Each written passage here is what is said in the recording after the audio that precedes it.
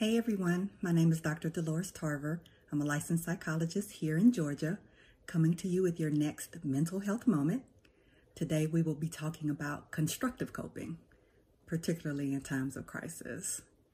So you all are very aware that there are a lot of restrictions that are being placed on cities, but also as the United States as a whole, as we continue to manage this COVID-19 crisis. And for a lot of people, this restriction to their access to things is bringing up a range of emotions.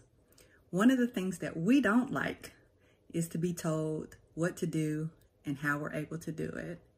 And so in this particular instance, it is a natural response and reaction as things we feel are being taken away from us. We're responding in ways that can be potentially destructive and harmful to others. Some of you have experienced having children and knowing that when they move to different phases in their lives, oftentimes they get a little frustrated. So when it is time, for example, for them to let go of that pacifier or move into not being able to have access to a bottle, they may throw a temper tantrum because essentially what we're telling them is, hey, I'm going to remove that coping skill that you've gotten used to, that thing that soothes you, that thing that you've gotten comfortable with, that you're comfortable now being able to utilize and have whenever you want it. And I'm telling you, no longer can have access to that. And we've seen countless examples of what happens to us when we take things away, but we don't necessarily have anything to put in its place. Same way that we may be feeling now.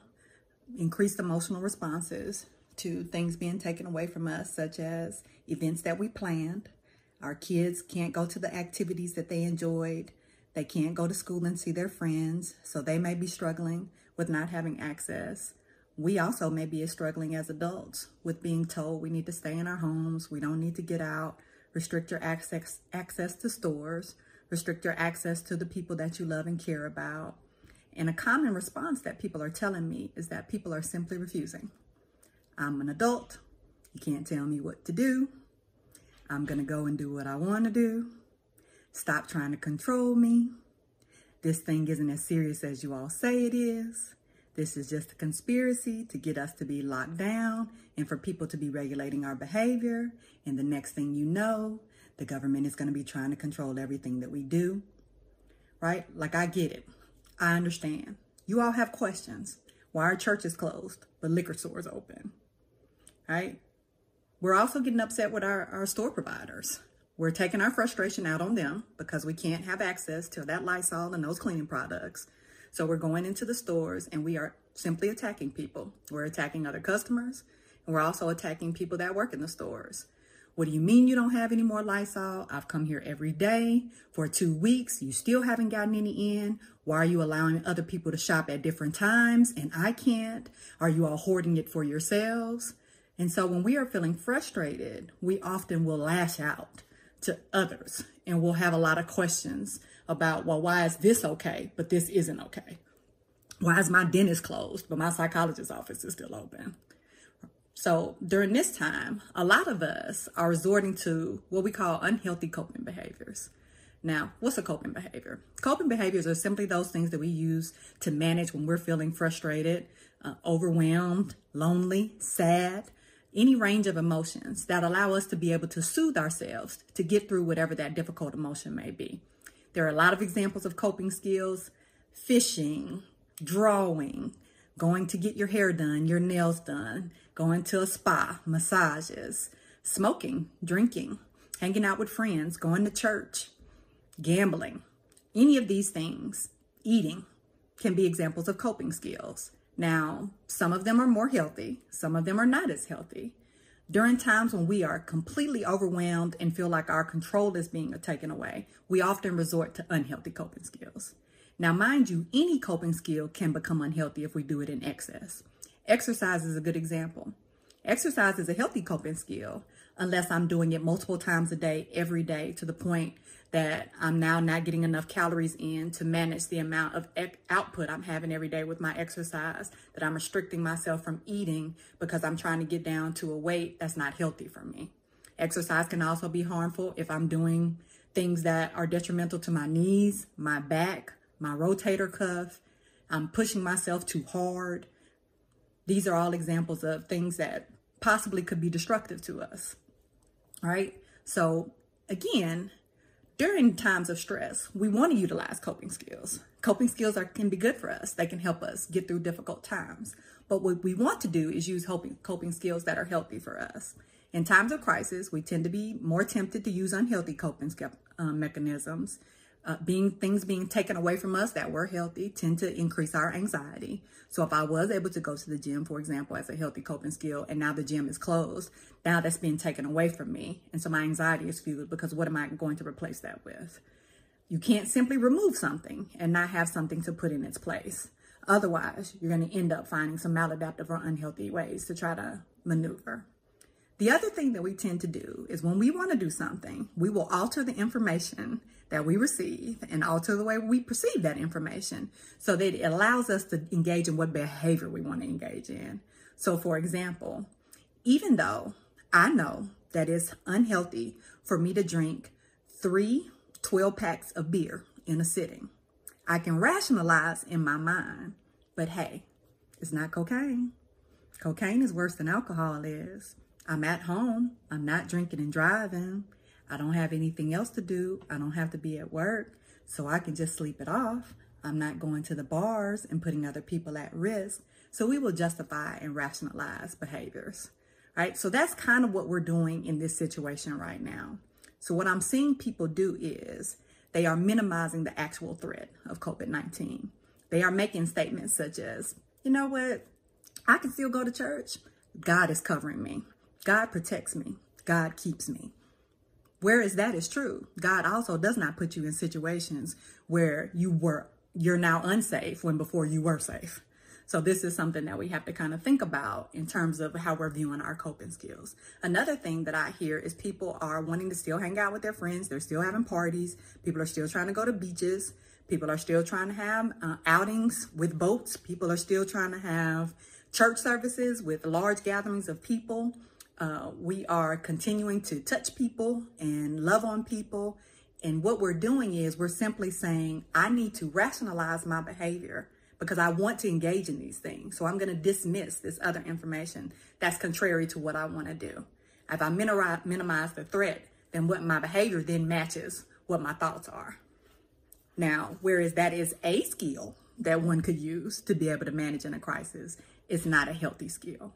So what we want to do is we want to get to this wise mind of let me use all the information that I have available to me to make the best possible decision that I can make in a moment, right? So the Center for Disease Control is that place where you have accurate information. Their information has remained consistent. It is coming from virologists that study illnesses. And so they're understanding as best they can at this time the course and movement of this COVID-19. So what is on there? We have over 140,000 cases in the United States. Over 140,000 cases. So if I'm using my wise mind, I can no longer rationalize that this disease isn't affecting people, that this illness is simply something that people are making up. Because over 140,000 people have it. Those were stats from yesterday. I'm sure they've gone up for today. Over 2,400 deaths just here in the United States. 2,400. So we're not talking about 2 or 3 or 4, and I don't want to minimize the death of any one person, but we are talking about an excessive amount of people, a large amount of people who have died as a result of this illness. That is also factual information. Every state in the United States has active cases. Every single state. So you can no longer say, this isn't affecting me. This isn't affecting people that I know. Because if you reach out, it is. Talk to your healthcare professionals. They will tell you how overwhelmed their systems are. They will tell you that they're being very selective about who they can even test because they have a limited amount of tests. They will tell you even with testing that it's taking time to get the results back. And so oftentimes people don't know for a while whether or not they're positive. They will tell you that they do not have the protective equipment that they need to keep themselves safe. They will tell you that they are getting sick, that our first responders are getting sick. Go on social media pages. You will see examples of people talking about how they've been affected. Loved ones who could not be with their families who have died from this illness Healthcare workers had to FaceTime in families for the family member to say goodbye to this loved one that was dying by themselves, because you can't have other people in the hospital. We don't want to expose anyone to anything. That's what's real. That's the information that you need to consider when you're looking at all the information that's out there. Talk to personal people that you know at their jobs who have found out, yeah, there was someone here that likely was exposed or has the illness. I don't know if I'm affected or not. I don't have active symptoms. I can't get tested. Talk to the people who have to make a decision about whether or not they can actually go home because they're afraid that they will put their family members at risk because they're still working with a population that could be infected. Talk to them about how difficult it is for them to make a decision about whether or not they want to go home or what they have to put in place even to be able to love on their children when they do get home. Talk to the people that work at these stores that are mistreated, are belittled, people who are just doing their jobs, having to show up with little to no protection so that they can make sure that we have what we have in the stores. And they have no control over what's in there. They simply put out what's there. But we attack them and we hold them responsible when things aren't available to them, to us. Talk to them, see what their experience has been. By this point, you know someone. I guarantee you, you know someone who has been affected by COVID-19. All of that information needs to be considered before you make decisions about your interactions outside of your home. And they also need to fuel how you decide to use your coping skills. So let's talk about a healthier way to think about what's going on right now. I am not being told what to do. I am simply in charge of protecting the people that I love and care about. So I'm ultimately making that decision. I'm making the decision to choose them and to choose me so that months from now, we'll be able to interact together because we made healthy decisions to be safe now. I have other coping mechanisms that I can use to soothe me. Using the senses, music, poetry, writing, artwork. There are a lot of things available. I can bake. There are so many things available to me that I can do. Let me focus on what I can do in replacement of those things that I may not have access to currently. And again, as I've told you, I know that we use the phrase, try God for yourself quite often, but we don't literally mean try him.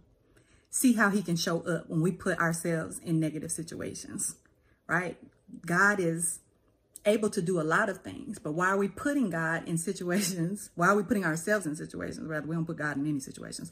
Why are we putting ourselves in situations to prove who God is when we're already safe? Stay safe. Don't put yourself in an unsafe situation to prove to someone who God is to you. I deserve a level of protection that I would want my children and my grandchildren and my grandparents to have. I deserve that same level of protection. And so whereas I would not put them in any situation to harm themselves, neither should I put myself in a situation to harm myself. This is not a punishment. This is not an opportunity for people to get back at you, to try to keep you in line or in control in some way. This is a time for compassion and understanding and to work on your patience. People are doing the absolute best that they can do. They are showing up to work exhausted, tired, afraid. They are showing up, and they are showing up for us. And we need to show up for them too by keeping them as safe as we possibly can. There are so many things that we can do that do not require us touching other people or interacting with other people. Virtual church, virtual parties. You can do teletherapy, which is an option. So you can video conference in with your therapist. You can even still go to therapy. We have not been closed down and remain 6 feet away from your therapeutic provider. You have virtual exercise. You can go on isolated walks. There are so many other things that you can think about as coping during this time, right? And those liquor stores are open because they don't have to touch you. It's not because they're prioritized over church service. It is simply because you, just like in any other store, can walk in, get your product, and walk out. They don't have to interact with you. Where we can't protect people in churches in the same way because we just can't spread people out like that in order to be able to protect them in large groups. You all have seen the example of the choir. They use social distancing to protect themselves and went to quiet rehearsal. And now a large percentage of them have gotten COVID-19 because we just simply don't know fully how this works with this illness. Droplets, singing, spit, all of these things that are in the air that could potentially have affected other people were at play. Okay, so let's talk about you guys doing the right thing with the right, correct, accurate information to make the best decision that you can make right now. And the best decision you can make right now is to choose you. Choose you, choose your loved ones, choose the loved ones of people that are caring for us and providing for us in this environment. That's what you have control over. So when you think about that, there is only one choice for you, and that is to limit your contact as much as you possibly can and rely on healthier coping mechanisms that won't put you or anyone else at risk. Okay? Be encouraged.